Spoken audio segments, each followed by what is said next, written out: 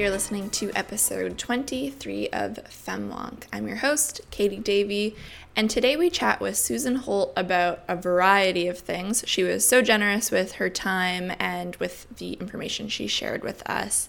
But broadly, we talked to her about running in the last New Brunswick provincial election, some of the decisions that she made leading up to that decision and afterwards, and some of the challenges and learning experiences that she gained from the experience overall.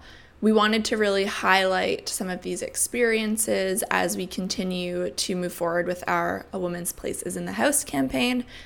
We think it's so important leading up to the 2019 federal election to continue to have this dialogue about the need for more women and folks with diverse lived experiences in our House of Commons. So that's really why we dug in with Susan today. Like I said, she was so generous with her information and time. I hope you really enjoy the episode. If you haven't had a chance to get your hands on one of our t-shirts, please feel free to head over to femwonk.com/buy. Susan, thank you so much for joining me today. I'm really excited to have this conversation. I think particularly timely. And I'll first just ask if you wouldn't mind introducing yourself. Yeah, I'd be happy to. Thanks, Katie. My name is Susan Holt. I live in Fredericton. I currently work as the VP of Strategy and Communications for a pair of companies called PQA and Plato Testing. But I think the reason that I'm here is because I was the Liberal candidate for Fredericton South in the 2018 New Brunswick elections, right? 2018? Good heavens. And have been a longtime lover of New Brunswick, mom of three, past or former CEO of the New Brunswick Business Council, CEO of the Fredericton Chamber of Commerce, and all around lover of politics and policy, and seeing more women elected. Amazing. I think with that background, we'll have such a great conversation today around really the overall conversation about ensuring that women are and have access to leadership positions broadly. So I really look forward to that. I kind of had to laugh. You tripped up a bit on 2018 when I did the same thing when I was calculating that the election was about 10 months ago now, which is crazy to me. Yeah, when I said it, I thought, wait a second, was that when it was? Yeah, I know, right? It both seems like it was yesterday and also pretty far away at the same time, or pretty far in the past. But actually thinking about that and thinking about the fact that the provincial election in New Brunswick was 10 months ago, hopefully you've had an opportunity to think and reflect a bit about what that experience was like for you running for the first time. So I'd love to know if you kind of, with that 10-month gap, I guess, have any kind of biggest lessons learned or biggest takeaways overall from that experience.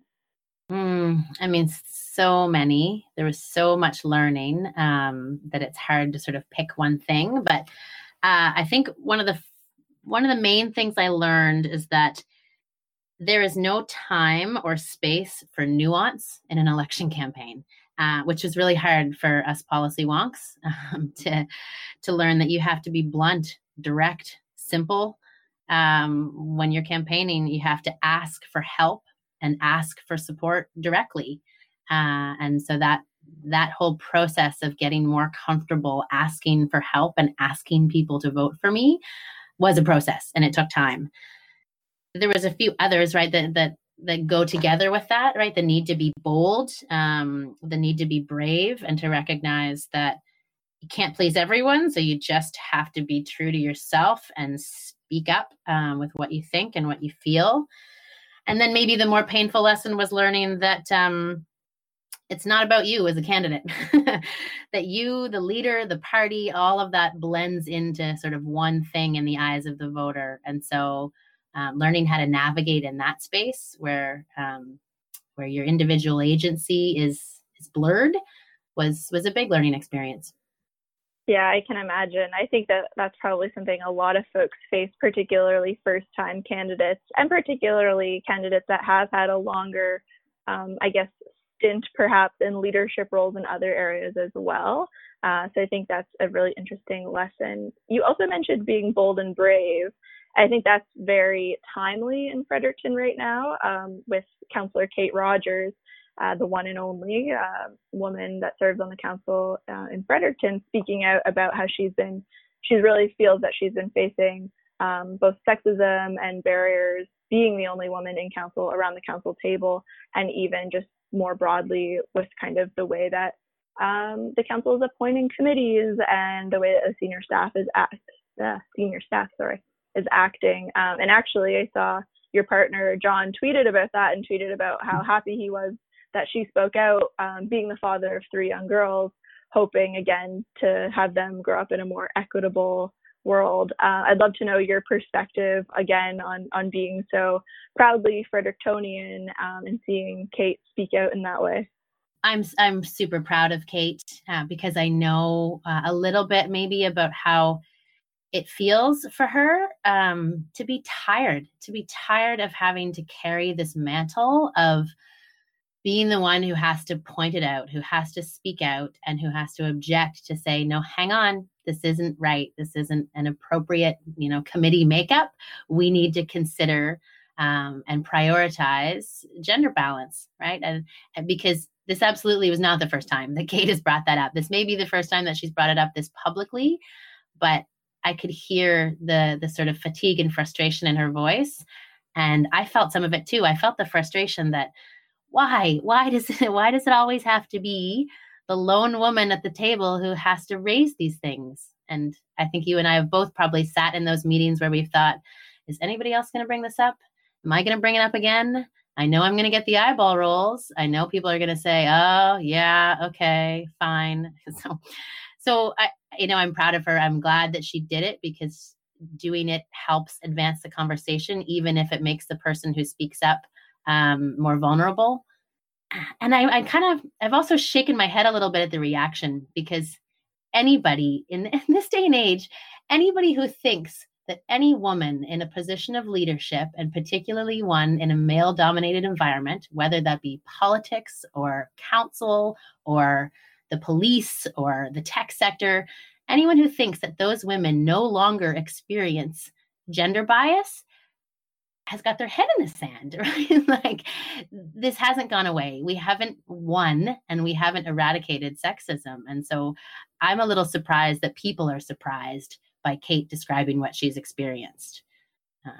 Yeah, I totally agree. And I think we were actually at a conference together a few months ago where Kate was on a panel and she explained exactly the same thing that she's really been saying publicly this past week at the conference, like that she has been facing these barriers and how tired she was at that time. And also, I think something that a lot of women also face when they get to leadership roles like that, which is they experience those eye rolls and they experience that fatigue. And so sometimes they just say like, okay, I can't do it anymore. And that's something that I think we've all faced. And I remember hearing Kate describe that and being like really overwhelmed by the fact that, again, like you just said, in 2019 in Fredericton, a city that honestly, like I think some folks would say is a fairly progressive city, that at this decision-making table, the one woman is really taking on the full responsibility of being that voice and providing that voice. And like, I remember actually even just seeing the list of the makeup of this particular committee in reference the Fredericton Exhibition Grounds Development Committee. And I remember thinking to myself, reading the list, like I counted all of the members that Fredericton City put forward, and I counted they were all men, but the Fredericton Exhibition Grounds actually did put forth gender parity. They put forth 2 men and 2 women to be their representatives. So I thought that was very interesting again, because like the women exist. So yeah, I agree. I was really happy that Kate spoke out, but I think you made such a great point too, that does bring a certain vulnerability for her. And so I think it's important that us as a community really tries to help her champion this initiative as well and try to support her bringing forward that vulnerability.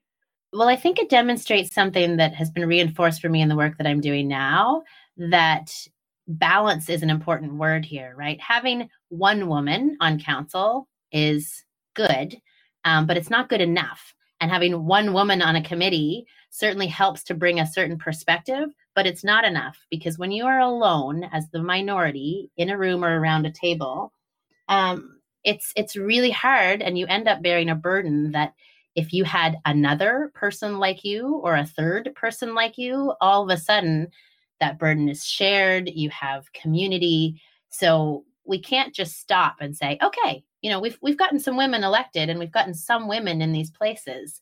We need to have that tipping point. And I think maybe it was you that explained to me at one point that it's over the 30% mark, right? If you can get over the 30% mark, then you've got something that can really then start to affect change. But just one woman around any particular table is not good enough. In this day and age, it has to be more, because people like Kate are carrying a great weight, and we need to spread that around. No, absolutely. And again, if we want the folks making decisions on our behalf to really be empowered to do that, then I think the folks making decisions on our behalf should look more like the people they're making decisions on behalf of, right? And that's whether it's, the fact that women make up 50% of the population, or again, whether that, newcomers, folks of color, folks living with disabilities, Indigenous peoples, like all of these people live in our community. Mm-hmm. And so, the fact that our council, and it's not, of course, not just Fredericton, this is a case at every single level. And I think another piece that's kind of interesting is, you've seen statistics as well that women have to have 100% of the qualifications before they'll even, apply for a job. And I think that's probably very similar, framed a bit differently, but with running for politics. Like, I've often heard women say, they need more experience, or they want to wait until they get their master's, or until they've, served on this many boards, or done this many other things. I wonder if you had a similar feeling like that, if you kind of felt that need, or heard other women or other folks running in the election say similar things like that. Yes, and yes. So that was absolutely the case for me. I think I was first asked to consider or to run politically in 2011, and I didn't feel ready then. And I was asked in 2014 and 2015 and 2018. And so I was unsure and did not feel that I was sufficiently knowledgeable or prepared to run in those times, until finally in 2018, I felt like I had enough sort of perspective and understanding to be effective. And I think I have mixed feelings about it, I guess, because I do want people, women, when they're choosing to run, to really feel sort of confident and prepared for the challenge that it is.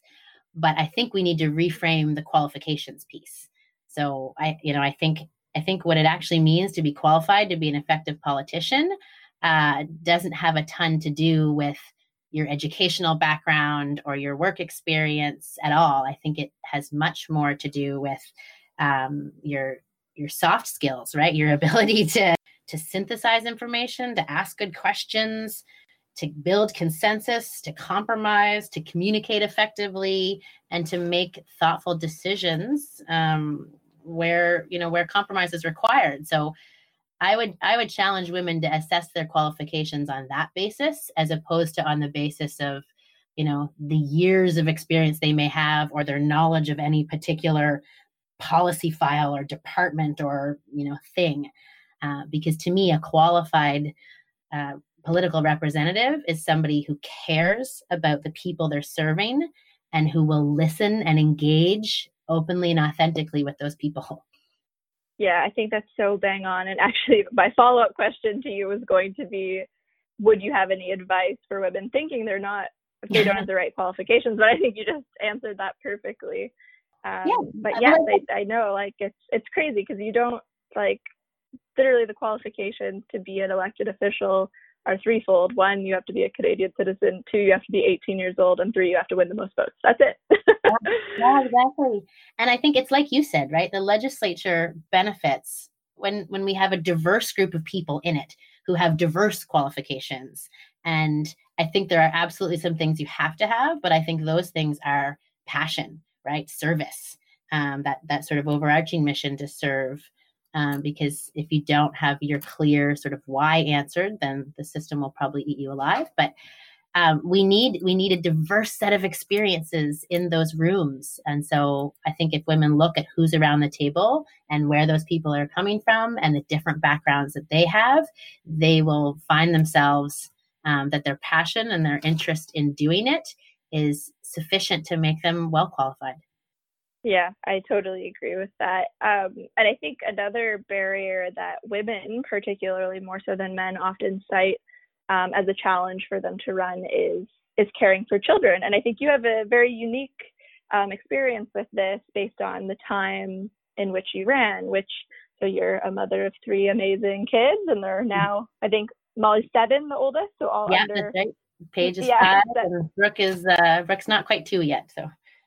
Right. And so when you launched your campaign, Brooke would have been just new to the world. So I'd love your kind of thought.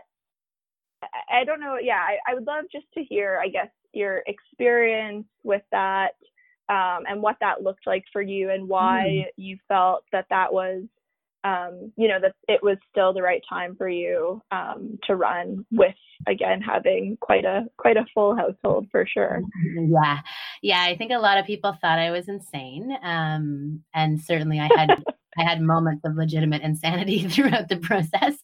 But oddly enough, for me, it was because of the kids that I could do it. So, maybe this is a unique case for me. And I'll put a big caveat around this, right? I'm really privileged. And, maybe we all are as Canadians to have access to things like maternity leave.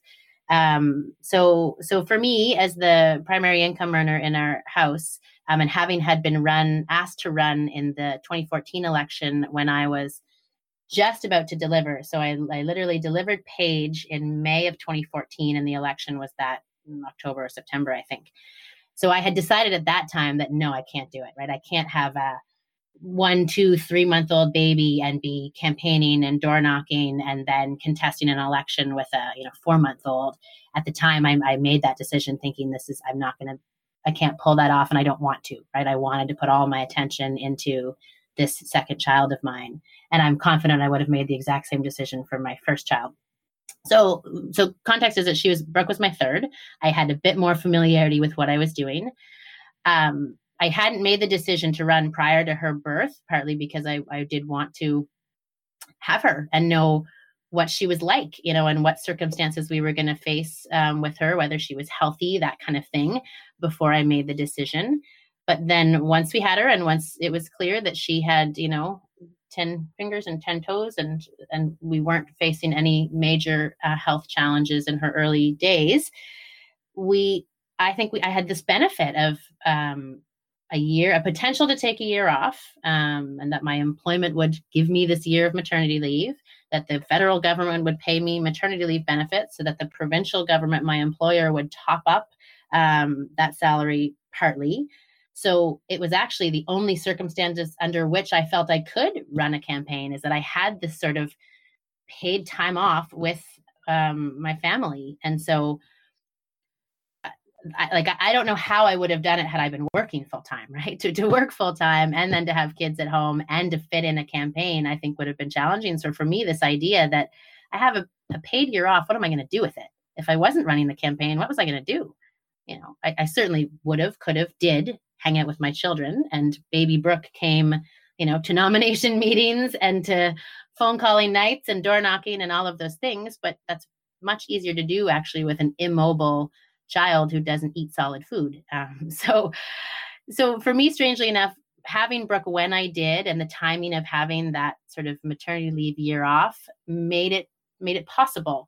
But I do want to add a big caveat here, right? Like, John and I are really privileged to have 3 healthy kids. And we're also really privileged to have 4 healthy grandparents who are a part of our lives and a part of our kids' lives, and who are really supportive and who provide those extra hands. And I recognize that not everybody has that maybe very few people have that. I have an exceptionally supportive partner, right? He's home full time with our children. So I have something that maybe a lot of women don't. And I exploited the heck out of it. And John was willing, and he never would have done this if he hadn't been agreeable. And it was absolutely a say that he was given, right? That this had to be a family decision. but he was all for it. And the kids were bought in and my family was bought in. And so having a baby and the year off to hang with her and show her the world of campaigning made it work for me. You raise a great point, like about the overall financial sustainability for a person deciding to run for office. And I don't think that's something we talk much about really publicly at all. And I think it's just so important because not only, you know, typically you're asking a person to take at least 1 month off and they probably are not getting paid. In some cases, you know, maybe, I don't know, vacation time or something like that, they might swing it with their employer. But by and large, the general person, like you said, physically, financially, could not take off the time needed to actually run a campaign. I think that's so interesting. And you actually, I guess, grappled a little bit with this conversation and with the way, honestly, that some folks and perhaps the media may have twisted it when you were considering potentially putting your name forward for the Liberal leadership. I thought that was, again, like, I thought it was so brave, again, bold and brave, honestly, to raise that conversation about financial being a reality for people who want to be able to put their name forward for whatever kind of elected position. But you did get some pushback from that, if I recall. I'd love to know your perspective on that. Yeah, that was really interesting. And, you know, I will say, I don't think it was malicious at all. I think it highlights an unfortunate reality of our system is the expectation of the financial means of people who might be considering leadership and even politics in general, right? Because like you say, taking a month off is not something everybody can do.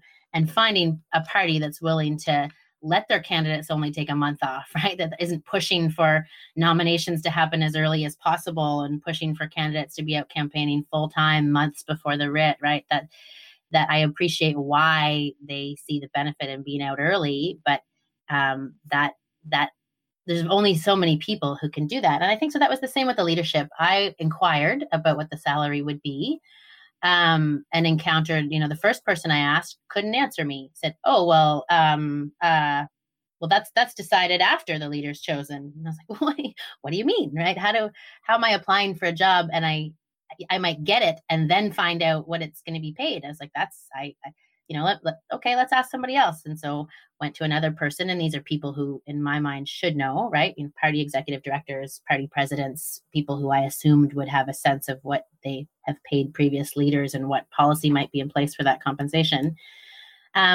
And I don't think it was unreasonable for me to consider that, right? I have a mortgage, I have a car loan, I have kids, I have, you know, expenses.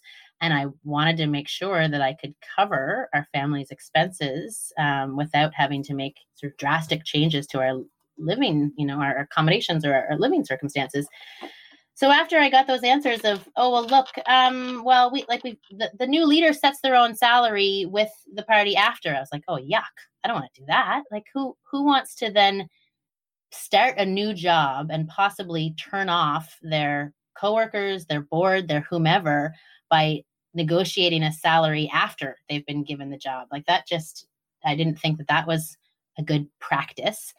But I learned from some side comments and some things that people told me after that there's generally been an assumption or an expectation that folks can manage with the uncertainty, and that I should have just trusted that the party would take care of it. And, you know, later I had people coming to me actually saying, no, look, we can do this for you. We can give you this salary and this top up. And we know now that we have this money available, we can make it work for you. And after I had made the decision not to do it, I was kind of like, well, it's too late, folks. Like you should have a compensation system in place that exists regardless of who wins this contest. And so it was just a sign to me of organizational maybe immaturity, as well as a system that's biased towards people who have wealth and who maybe don't need to ask these questions because they can either continue to earn money while they do these sorts of things or have a different access to funds or support. So it was unfortunate, but I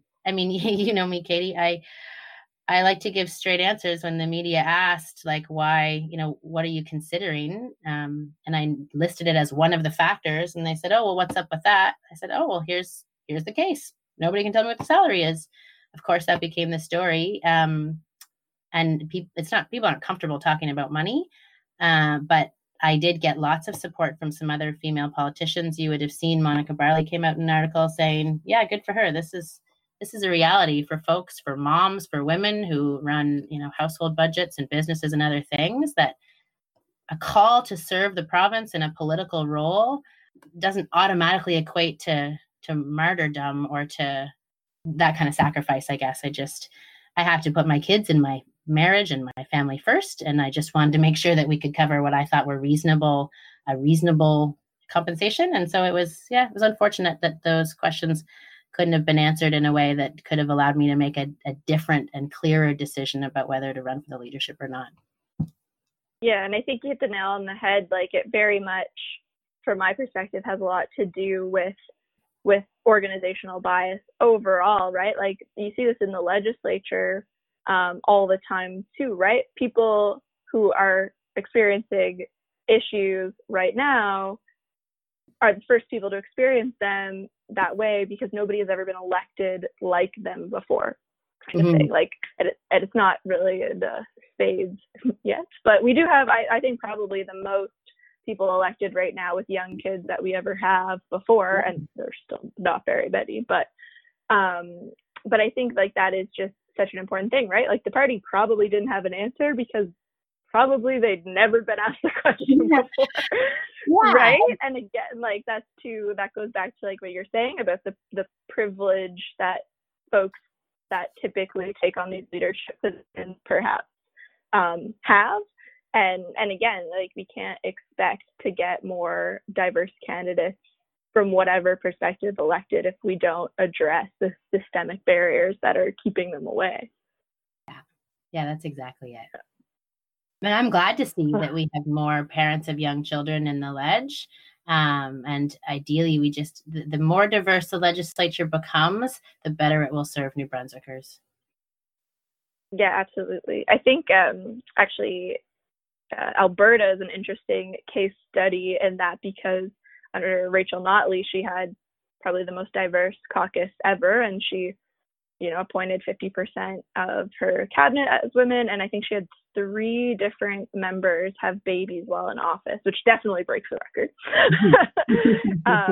But it was like the first, attorney general to ever have a baby while in office, the first, so some of these things. So of course they had to completely adapt to the way that they did business, which is great. So hopefully they're starting to create a bit of a roadmap of what that looks like for other legislatures across the country. Yeah. I think some of it is societal shift, right? We have to get better at responding more quickly to the changing times, because, I just had a call with somebody today, an employee of ours, who's changing their work circumstances because they need more flexibility to care for a parent who is no longer independent in their home. And, that is going to mean a change in their work hours. It's going to mean a change in a number of circumstances.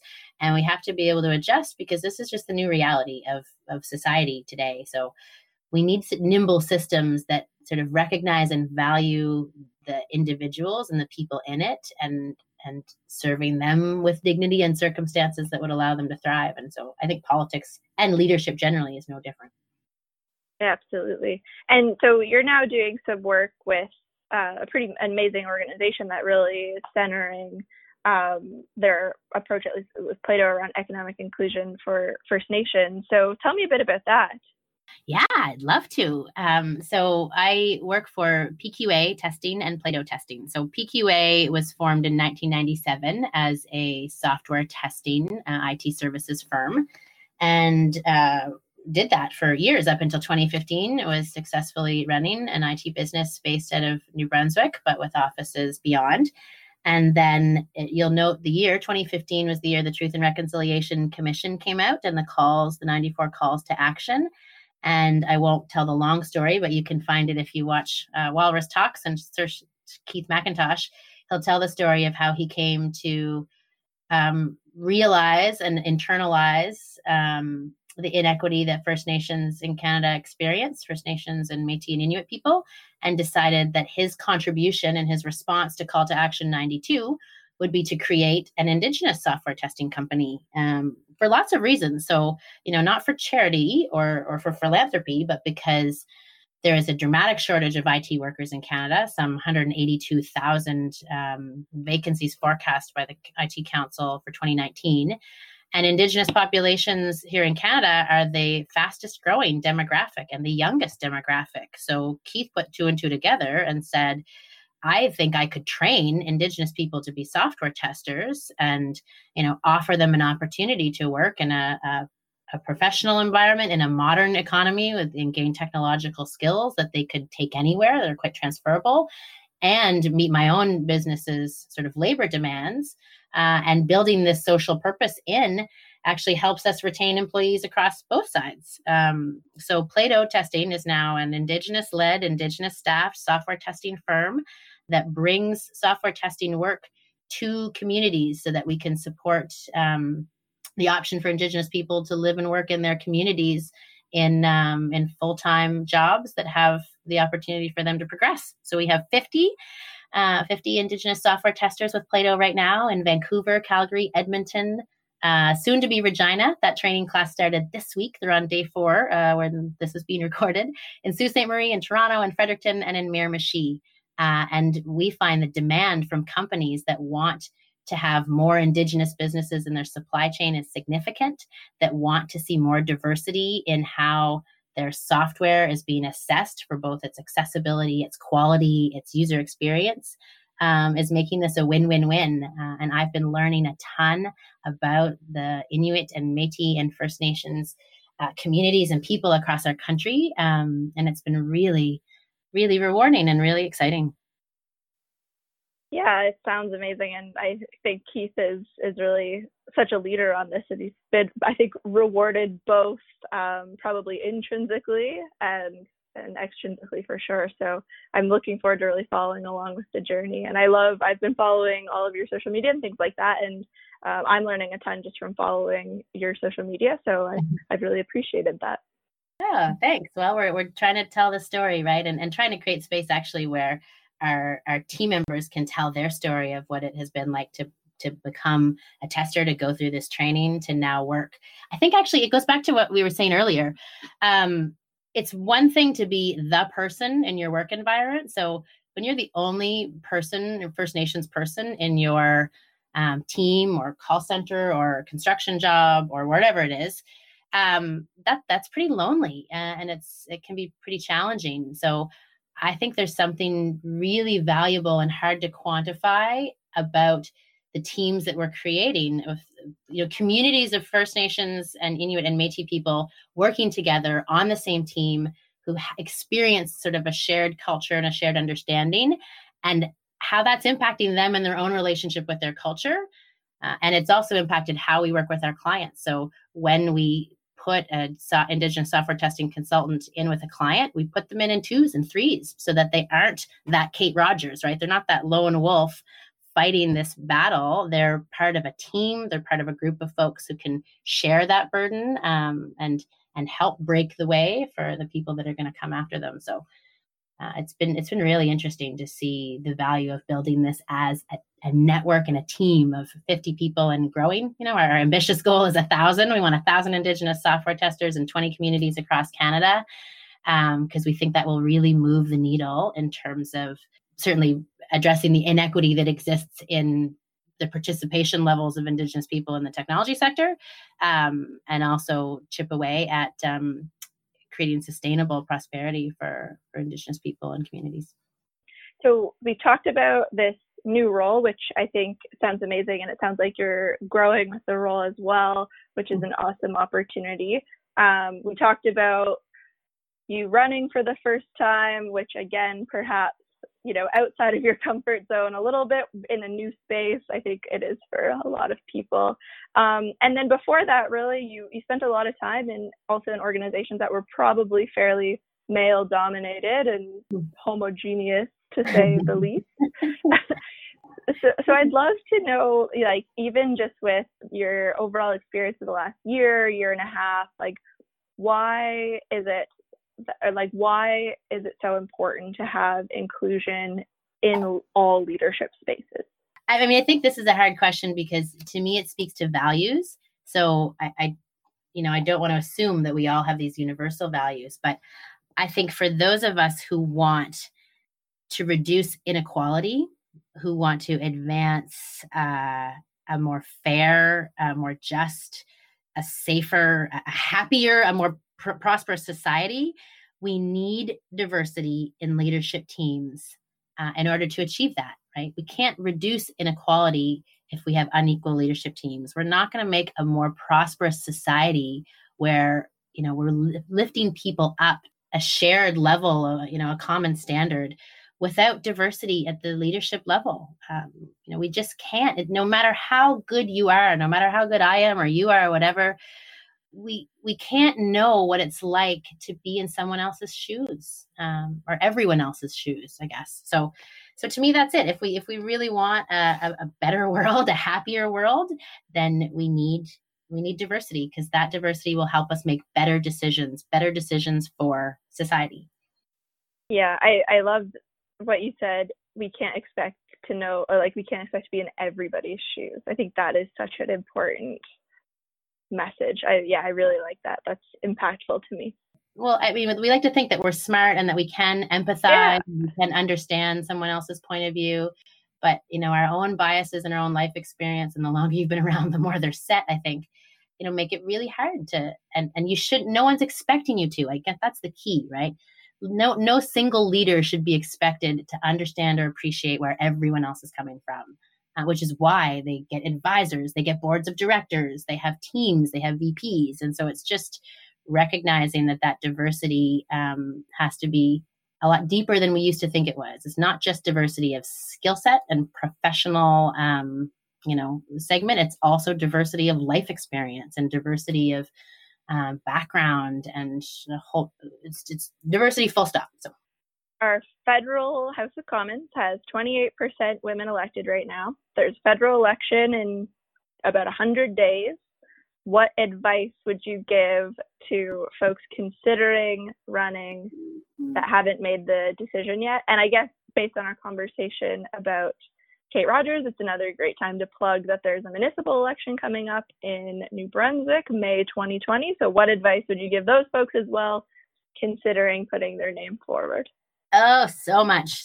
So I would say if you are considering running, do it. That's my simple advice. So I would go back and do it again, even though I got trounced and it wasn't even close, but it was an exceptionally valuable experience personally, professionally. I would do it again in a heartbeat. It was life-changing, and I've come away with nothing but sort of benefit from it. So I think if you're interested in having a once in a lifetime experience, hopefully maybe a twice or three times in a lifetime experience for some, do it. And I will also say, once you do, if you step up and express that voice that you're interested in, or that you're thinking of running, and you say it out loud, you'll be surprised by how many people will turn around and say they're here to support you. So let me say that explicitly. If you are living in Fredericton and you are considering running in the May 2020 election, I am here to support you, and I will help you mount a campaign and run. So to all the women listening, if that's something that you're considering, know that you have at least me, and I can pretty much guarantee that I can bring a few people on board with me to help you do that. So that's the first thing. It's just, it's to go for it, and to learn to know that it will be a much more positive experience than maybe it appears to be. Because I know it looks scary and tough, and there's no question that it is, but it is definitively more good than bad, regardless of the result. So that's my personal experience. And then I have a whole bunch of advice for parties, because I think if we want more women to get involved in politics, I think that there's lots of things that need to change about the system, about the partisan system that turns women away. So I would love to see a shift broadly in our political systems that recognizes that it no longer should be, you swallow, you grin and bear it, you swallow your values for the sake of the team. Just go along with it because everybody has to be in 100% agreement.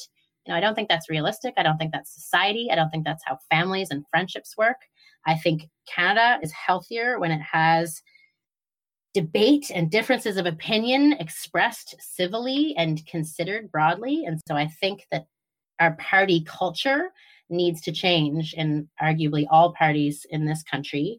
And we need to welcome more differences of opinion, because I don't think women are coming in, if I can make this broad generalization, prepared to stomach some of the things that they might disagree with in order to be a team player. And maybe that's a sexist comment in and of itself, but I think we need to make more space for individuals and for people to have a diversity of points of view. And I think that will make politics a much more interesting and appealing place for women to participate. That's bang on. And I will also say I'm with you on supporting anybody who wants to run in the municipal election in Fredericton. So 2 supporters here already. There you go. Susan, thank you so much for chatting with me today. I think we covered a lot. I think it was a great editing job to be here. Yeah, no, it was a great conversation. And again, I think an important one as we lead into, well, I feel like it's always election season, so it's broadly important. Yeah, well, and I think that's a good point. Anybody who's thinking about running, it's never too soon to start talking about it, to start thinking about it, whether it's for the next municipal election, this federal election, the next provincial election after that, right? There's always time to talk to people like you and me about experiences, to seek support, to do that kind of stuff. So there's never a bad time to entertain going into politics. Agreed. Thanks so much for tuning in. We will be taking a few weeks break over the next month or so as the summer wraps up. We want to respect folks who are going on vacation and things like that, and we want to take a bit of time for ourselves. So we'll see you a little bit infrequently over the next few weeks, but again, thanks so much for tuning in. If you loved this episode, please leave us a review, and don't forget to subscribe wherever you get your podcasts. To follow along with our conversation, you can follow us on Instagram, Twitter, and Facebook at FemWonk.